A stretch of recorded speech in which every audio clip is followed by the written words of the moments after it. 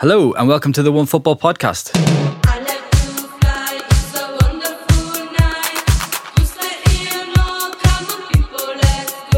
So I want to start something a little bit different this week. I had some family in town last week and my dad asked me a very interesting trivia question which I'm going to ask to you now. Now if you have an idea what the answer might be or if you know the answer, I want you to keep it to yourself and then we'll reveal all at the end of the show.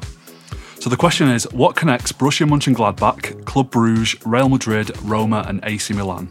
Would you like a clue? Yeah. Okay. I have an idea. You do? But I can't say anything, Okay. can I? Well, I'll give you and the listeners a clue anyway. So they were all finalists of a competition that we're about to talk about very shortly. That's all I'll say for now. Okay, so moving on. Welcome to the Onefootball podcast. I'm Dan Burke, and joining me in the studio today is Mr. Lewis Ambrose. Hello. And it's TV's newest sensation, Miss Emilie Rauschütz. Hello. Okay, just a little bit of housekeeping before we kick things off. If you'd like to send us your comments, queries, praise or abuse, you can do so by contacting us on email at podcast@onefootball.com. We'd love it if you'd head over to iTunes, give the podcast a rating and leave a comment to let us know how we're doing. Now, if you're wondering what's happened to the charming Irish lilt of Ian McCourt this week, I'm afraid he's away on honeymoon for a few weeks, which means I'll be keeping his seat warm on a kind of caretaker-manager basis until he returns. And we're going to start today's show in a place where the honeymoon period is most definitely over, and that's the Champions League. Matchday 4 is all done and dusted now, and we're right in the business end of the group stage.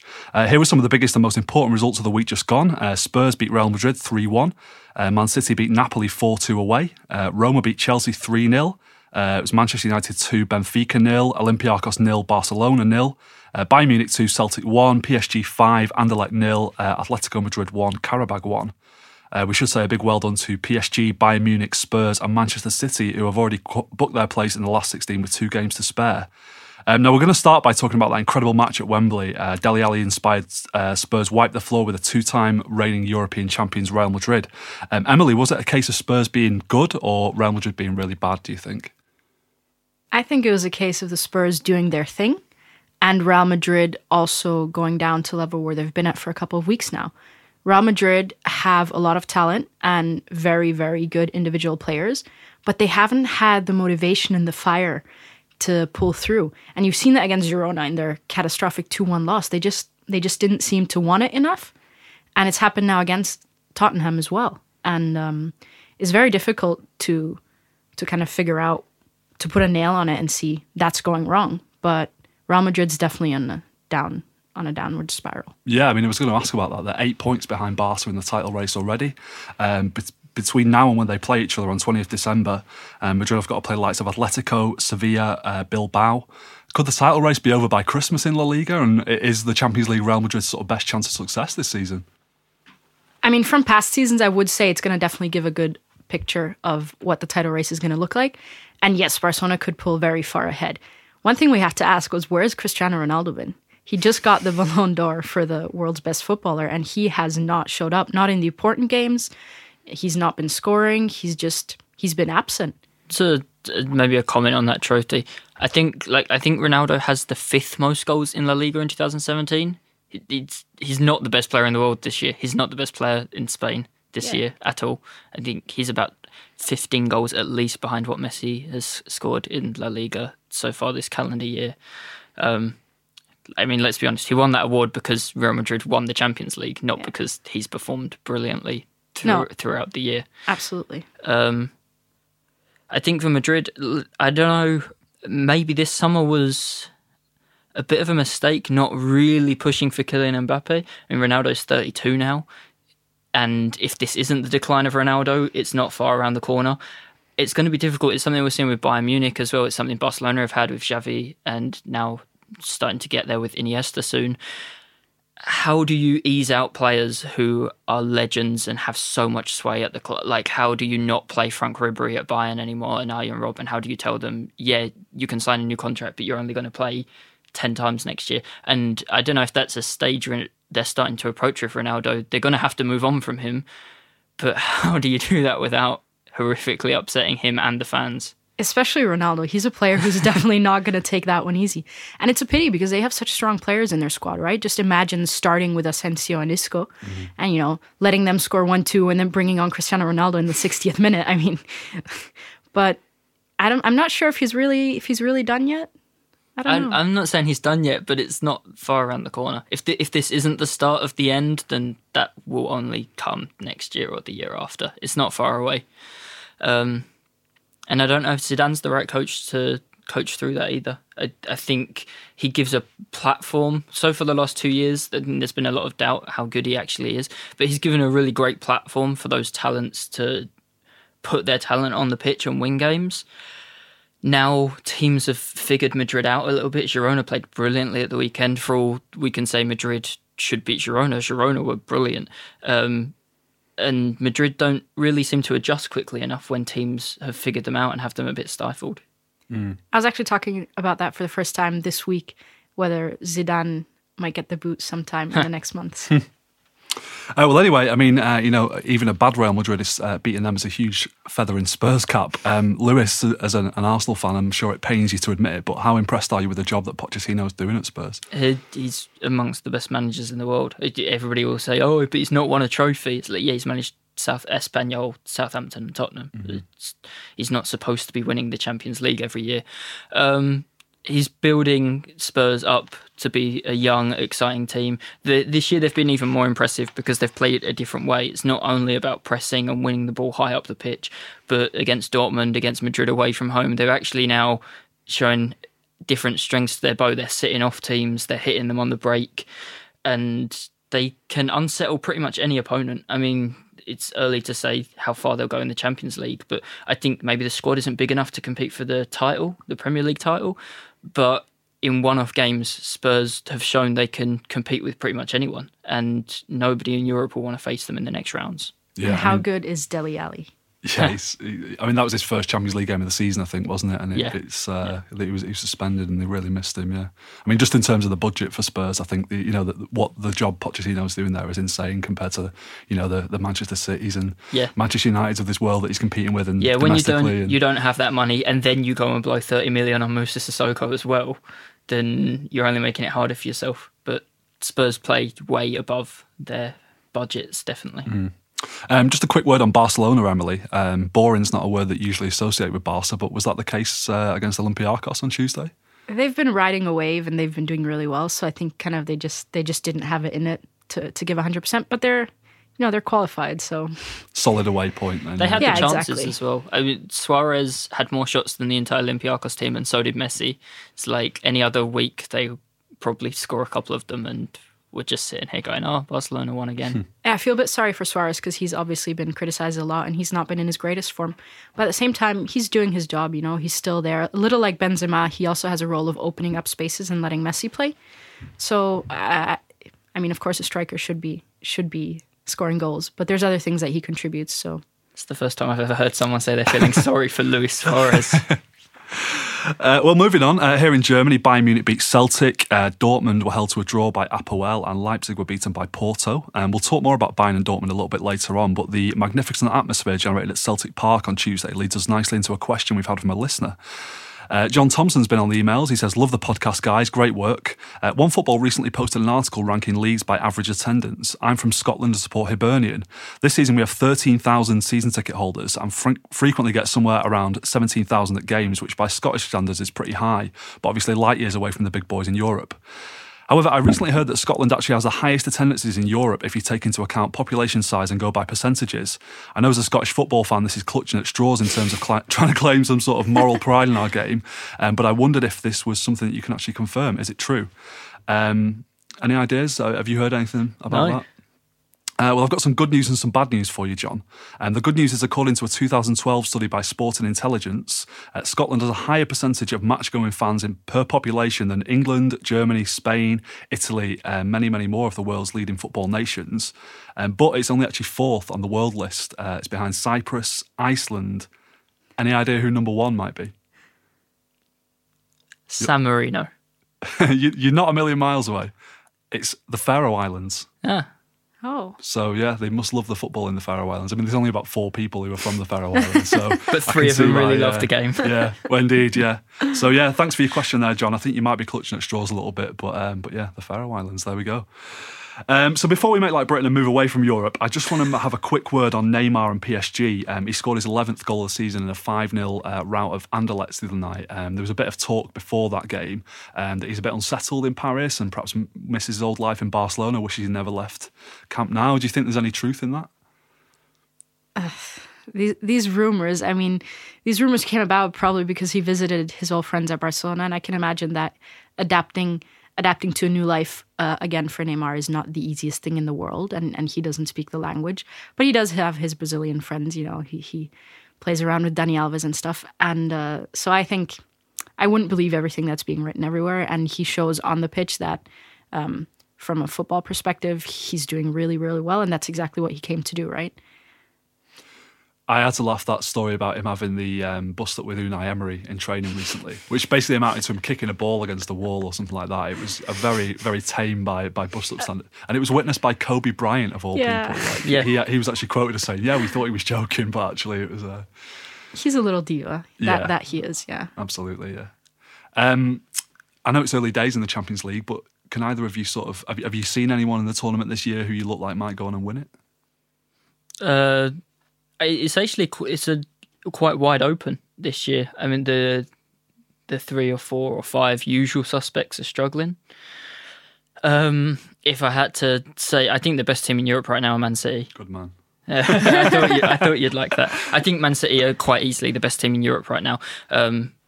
But Barcelona, Real Madrid, Bayern Munich could all turn it on when it comes to March and April. So, yeah, we'll have to wait and see. I think Real Madrid's not gonna win it again. I think they don't have they're missing the extra motivation for that. Man City's always a title defender this season. A title contender. Yeah. Thank you very much. Difficult to say. Really difficult to say at this point. It depends if Dembélé comes back for Barca and does really well, because I think if he fits into the team well, they can definitely try and get further this year again. But it's so wide open. United could still make the race as well. They could draw their way to the final. Sure. That'd be something, wouldn't it?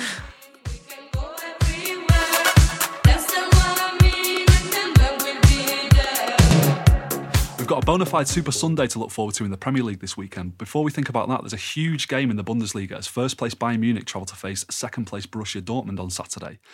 Emilie, just after Jupp Heynckes replaced Carlo Ancelotti at the Allianz Arena, Nick McKenna-Klein was sitting right where you are, and he said he couldn't see Bayern winning the Bundesliga this season. Since then, they've won 6 out of 6 and leapfrogged Dortmund at the top of the league. Where do you think it's all gone right for Heynckes and Bayern? One is definitely the atmosphere. I mean, the players, the fans, everyone's excited to have Heynckes back, and he's kind of brought this wave of enthusiasm with him.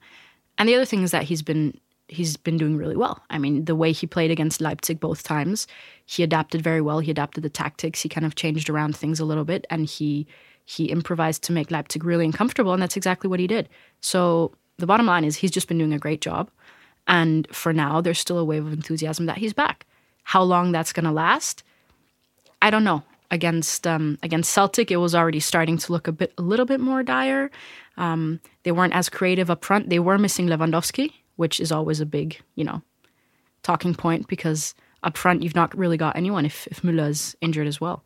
But it's difficult to say whether Dortmund are going to manage to take advantage of kind of the situation. Well, I'll ask you that question, Lewis. Do you think they will? I mean, Peter Bosz started really well at Dortmund. They were top of the league a few weeks ago. It's kind of tailed off recently, hasn't it? Yeah, the best start any manager's had at Dortmund in a Bundesliga season, in his first season, both for wins in a row and clean sheets in a row. And there were definitely frailties with Bayern. They weren't so good against Hamburg. Heynckes has started well, but there's also an element of luck that maybe wasn't there at the end of the Ancelotti era, as against Celtic again in midweek, as Emilie said. But Dortmund have tailed off so much that it's hard to see Dortmund winning, I think, on Saturday. Christian Pulisic was asked after Wednesday night's game, if there were any positives, and he replied pretty much just saying, well, I don't think it can get worse. That's sort of the mood around it. You talk about the atmosphere at Bayern and everyone feeling comfortable and happy and upbeat again, and in Dortmund they're beating themselves up. There's almost a refusal to admit that there's a crisis. The last 6 games Dortmund have only won against the third division side in the cup. A month ago, the last international break, they were 5 points clear of Bayern. They're now 3 points behind, and they've laughed off sort of the idea that they've not been playing well when they were getting results and not playing well, and now they have to face up to it. Marcel Schmelzer faced the media after the loss to Hannover last week, and was asked about criticism that had gone on previous weeks, and he said, "Well, we were top of the league, so it wasn't really valid." So that's not how it works. If you're playing badly and you're winning, people are allowed to say you're playing badly. Schmelzer himself spoke on Sky on Wednesday after the game and said, "Oh yeah, well, we're in this crisis. I'm a bad situation." I'm not sure how they're coping actually with not winning, and there's a really tough run coming up. There'll start to be some pressure on the players, the management, everyone at the club if they don't get out of the rut pretty quickly. I wonder if this is the point in the season where they start to miss Dembélé a little bit, because especially up front they look kind of without ideas, and Pulisic had such a great start to the season and now he's not been showing up that much anymore. Aubameyang kind of switched off. He shot himself to the top of the scorer. He's got 10 Bundesliga goals, but he's not scored in a few games now. Four without a goal now. Do you think they're a bit over-reliant on him? I don't think it's over-reliance on him. I think there's maybe just not quite enough from midfield. Philip and Yarmolenko on the wings have both been playing really, really well. The Yarmolenko transfer is one of those weird ones, a bit like Premier League transfer, say, Faustino Sprilla at Newcastle, because Pulisic was playing so well at the start of the season on the right-hand side, Philip on the left-hand side. Dortmund spent a lot of money on Yarmolenko. He came in and started really, really strongly, and suddenly Pulisic has to play on the left where he's not quite as effective, or he's on the bench, and I don't know if that just upset the balance slightly, as good as Yarmolenko has been. But I think the problems are more at the back. Dortmund will score goals. They scored 2 goals against Hannover last week. They scored 2 the week before against Frankfurt, and they didn't win either game because they've let in 9 goals in their last 3 Champions League matches. Bosch has been a little bit surprising as well with the rotation he's done for the centre-backs and the full-backs. Yeah, and in midfield too. We haven't seen Mo Dahoud. He was injured and a bit ill, but he wasn't even on the bench. And when you're lining up with...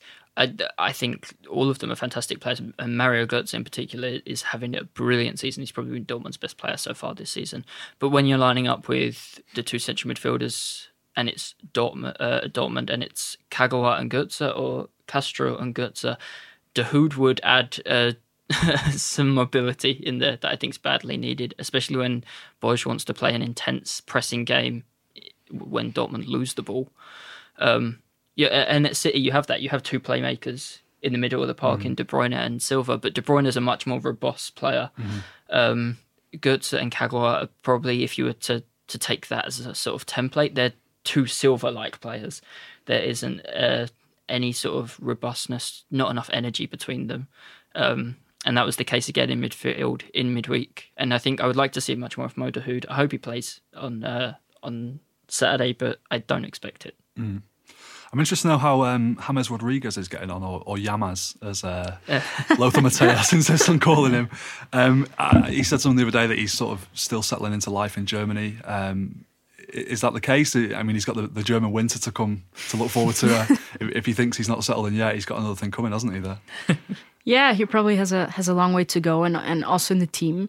I think he takes his time and he's slowly getting into it. He can definitely add a lot of danger to the attack of Bayern Munich, which is desperately needed, especially when Lewandowski is not around. I would just give him some more time. I think that he's gonna really show his worth in the second half of the season. These 2 have been drawn in the DFB Pokal against each other. Yeah, we don't see these 2 play each other often enough. Of course, yeah. Is it a good thing for the competition that the 2 biggest clubs in the country are drawn against each other so early on? Or it's a good thing for other teams. German football fans will say it's a horrible thing if it means Leipzig win silverware, I think. But it's it's probably good, the teams because Dortmund and Bayern have been so strong over the last few years. We had the one year that Wolfsburg won the cup, but otherwise sides like Gladbach and Schalke and Leverkusen have been strong, but nowhere near strong enough to actually win something. And yeah, one of these teams will be out in the third round, and before we reach the quarterfinal stages, it should be wide open.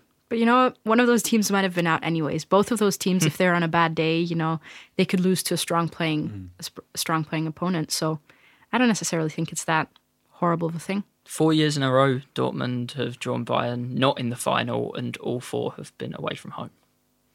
It's rough as a Dortmund fan, isn't it? Let's have a prediction for Saturday from you both then. That's a rough one. 2-0 to Bayern. 2-0 Bayern. Yeah. I think Dortmund are going to put one past them, so I'm going to go with 3-1. And we think Bayern for the title? Is it too early to say? Yeah.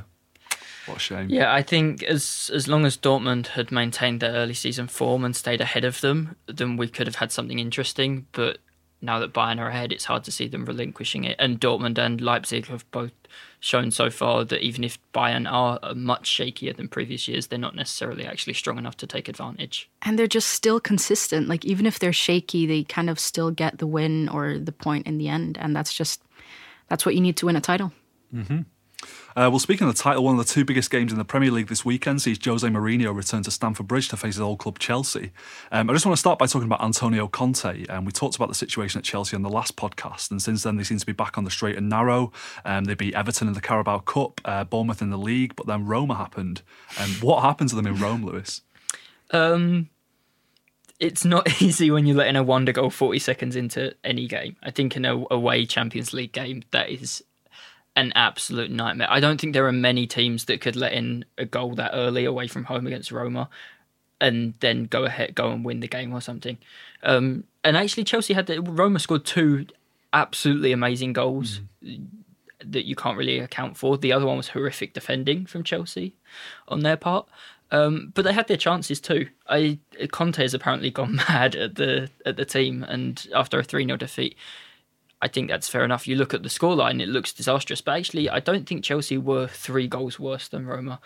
They're still playing without N'Golo Kante, and I'm pretty sure they'll be fine. I think the squad's just too small. I think that's the biggest problem they have. Alvaro Morata, when he's out, it's Batshuayi up front, and Conte doesn't really seem to fancy him as a regular starter.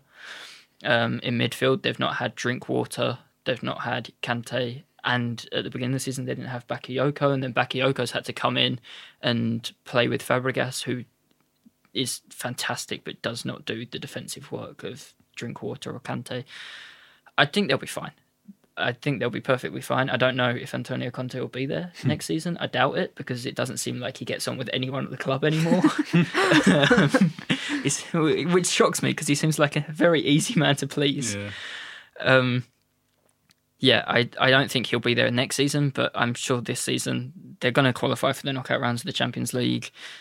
They'll probably make the Champions League again for next season. And having lost Diego Costa, having lost Nemanja Matic in the summer, I'm not sure what more could really be expected. They didn't strengthen after winning the league. And vice versa, I think just Roma had a fantastic game. They had a point to prove.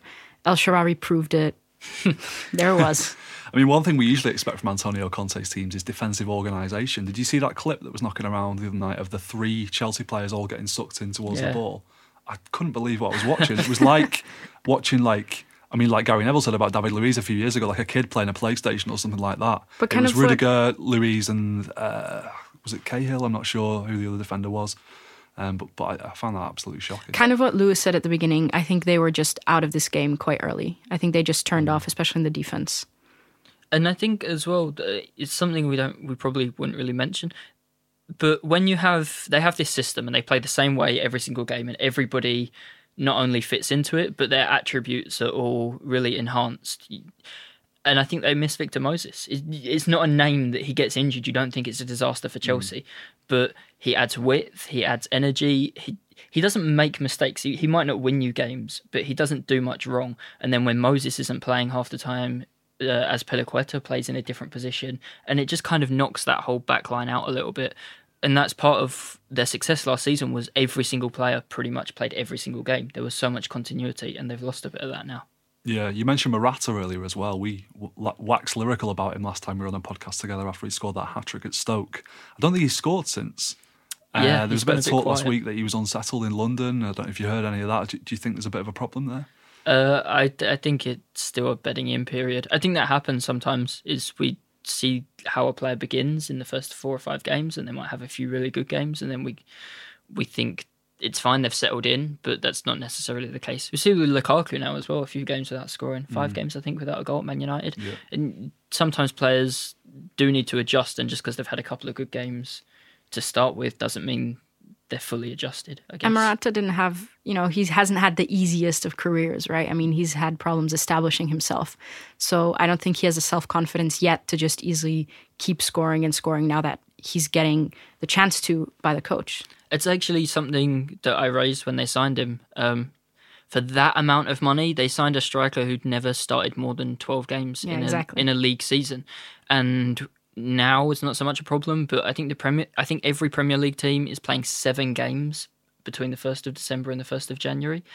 And when it gets to the late stage of the Champions League, how is Morata physically going to cope with something he's never done before? He's never started 25, 30, 40, 50 games in a season, and that's what's going to be asked of him this year. That's the other thing, right? The expectations. You think of players like Diego Costa, they just have the class and the routine to just kind of pull off their thing, and Morata doesn't have that.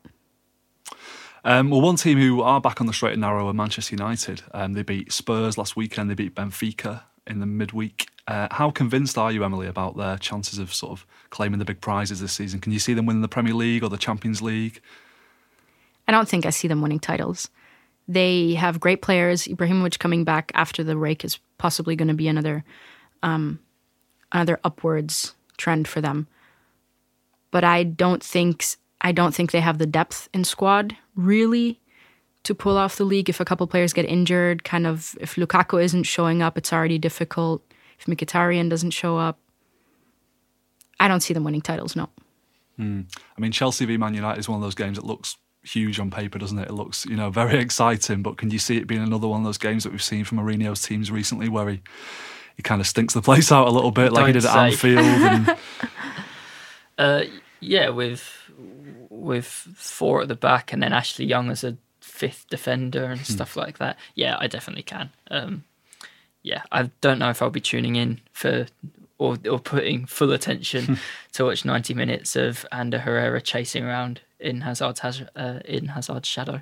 I mean, Mourinho took a lot of stick for that performance at Anfield, and rightly or wrongly, he's come out, fighting against his detractors. Do you think teams like United and Chelsea, who spend so much money, have a duty to entertain us, or is it a results business, and he's perfectly entitled to get a draw from a big game like that? I think it takes something off the accomplishment of winning big games or drawing big games when you do it with what looks like an unambitious style of playing. I think it's different to win games that way, and I also think I wouldn't have as much of a problem with Mourinho's style if he didn't get so touchy about it as well.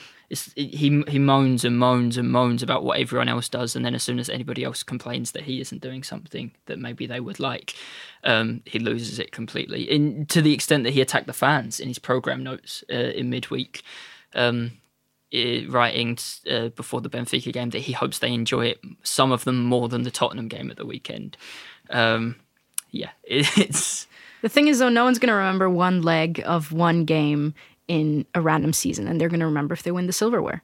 So I think, contrary to you, that actually they have a duty to win trophies. They get paid a lot of money to win trophies, and that's what they're ultimately going to be judged by, both in their job and by fans. They have a duty, but the teams, the Dutch team of the 70s lives long in the memory as one of the greatest international sides of all time, having not won anything because of the way they played football. And I think there are two sides to the coin. And I think Tottenham right now, Tottenham are a great team regardless of whether or not they're entertaining. And they are entertaining. And those fans right now are loving it whether or not they win trophies. And when you win a trophy, you celebrate that you've won a trophy. You have to watch that team 50 times a year. You don't want it to be boring. Well, before that game at Stamford Bridge, Man City could open up an 8-point lead over United with a win at home to Arsenal. I want to ask you both something that's been bugging me as a City fan. And there's been a lot of talk recently about City's performances this season and how they could be the best Premier League team ever and they're going to win the league by Christmas and win the Champions League and all this sort of stuff. Do you think the hype is justified for City? I don't think any hype for winning the title is justified in October or November, period. There are so many factors that play into that, whether every key player stays fit, whether the hype within the team stays. And luck. Yeah. Luck plays such a huge part that we often ignore, I think, in football. I feel like we get this every year. As an Arsenal fan, I feel like I notice it a lot. Every year it gets to October and somebody hasn't lost a game yet. The new Invincibles. Oh, the new Invincibles. We had it with United a few weeks ago. People were already saying, because they scored 4 goals against Swansea on West Ham. I think City, I've already said, I think City are the best team in Europe right now. I think they're easily the best team to watch in the Premier League. And I think they could break records this season. I don't think it's impossible to suggest they might go unbeaten. They might become the first team since Arsenal in 2002 to score in every Premier League match. But are they the best team in Premier League history? Well, I don't know because, like Emilie said, it's just November now. And the flip side is that there's always a ton of pressure. And towards the end of the season, when that starts mounting up, that's where it's really going to start counting, whether they can do their thing and score their goals and play their system with all the pressure of all the fans and all the kind of the whole club behind them wanting to win the title. I mean, they want to win the title. They've wanted to win the title for a couple of years now. And now they're definitely the closest that they have been. And Guardiola's been doing an amazing job. The thing about title winnings is that you have to be consistent, though. And that's something that you cannot predict in football at the beginning of a season. Of course. I'm certainly not, Optimistic. I'm keeping my cards close to my chest very much and not getting carried away myself. As Fabian Delph's greatest fan, I'm very excited for Manchester City's prospects. Alexis Sanchez came within a whisker of joining City on transfer deadline day. He could still join City in January and he'll play against them this weekend. Do you see there being any problems there that he might sort of not be giving his 100% for his current employer? No, I don't think Alexis strikes anyone as a guy who couldn't ever do anything but try his hardest. My concern would be more towards whether or not he gives a damn about his teammates, whether he's too greedy and opts not to pass. There's been a few on-pitch arguments between him and Aaron Ramsey actually in recent weeks. Every time one of them doesn't pass to the other one, there are definitely words said. And I think that's probably a bigger concern, but I don't think whether or not he'll give his all is really in question. It feels like him and Arsenal are a bit at like the beginning of a relationship. Arsenal are courting him, giving him like jumpers for his dogs for Christmas, and they're trying hard to keep him and make him content. It's definitely the breakup. It's definitely both sides know it's over, but they're not quite willing to accept it yet. No, I feel like more he has to prove himself. He constantly wants to show that he's the best and that he can have anyone, but The team played really well, actually, with Danny Welbeck in the side at the beginning of the season. I know it's not going to be a popular thing to say, and I'm not saying Danny Welbeck is going to replace Alexis Sanchez perfectly, but I think there are sometimes benefits to having players that maybe suit other players more rather than just having the star player. It'd be interesting to see if Arsenal were to drop Alexis or Mesut Ozil and in favour of maybe Alex Iwobi on Sunday. I was going to ask about Ozil actually, just briefly. I mean, he's talked that he could be leaving in January as well. He's been playing very well recently. Yeah. Do you think he'll stay now? Is there sort of been any movement on that? I would say Ozil's definitely more likely to stay than Alexis. I also think that they can't let either of them go without bringing in a replacement. So I don't think Iwobi or Welbeck are going to be enough to replace the stuff that Sanchez and Ozil have been doing in the past years. I think both players will join English clubs next summer for free.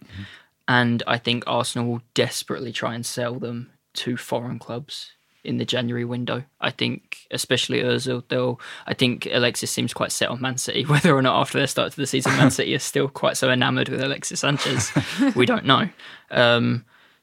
I think Arsenal will desperately court Italian sides and Turkish sides and see if anybody will bid for Mesut Ozil rather than lose him for free to a rival. I think it would be pretty rough to give both away in the winter period, though. Yeah.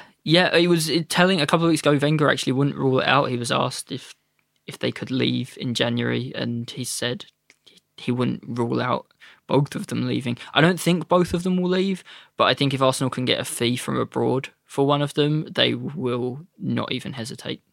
Yeah. Well, at the start of the season, we made our Premier League predictions. Lewis, you went for City for the title. Emilie, you went for Arsenal. Would either of you like to change your prediction now? I'm happy with mine. So am I. I'm going to stick with that. I'm a loyal person, but no. I don't know what I was doing that day or what I was smoking.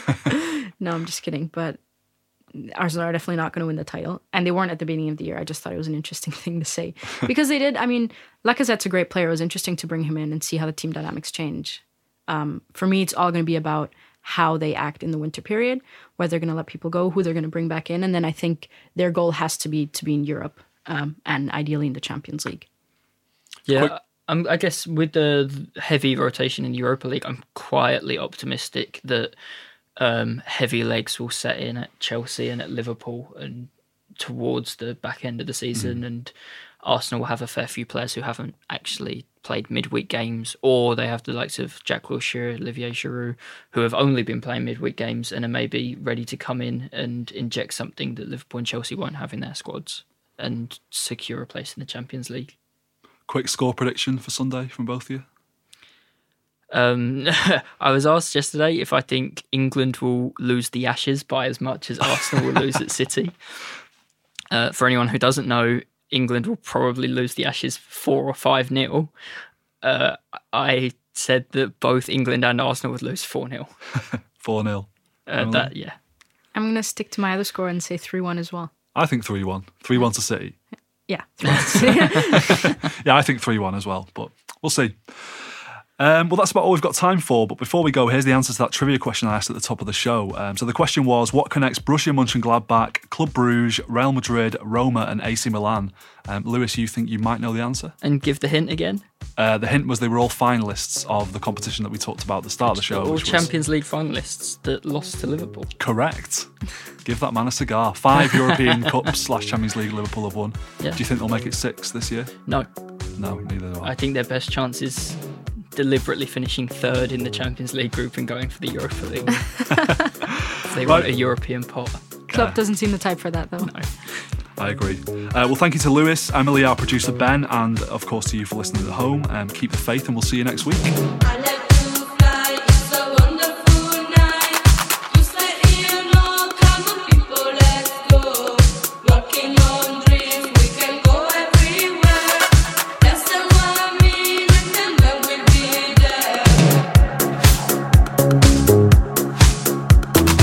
there.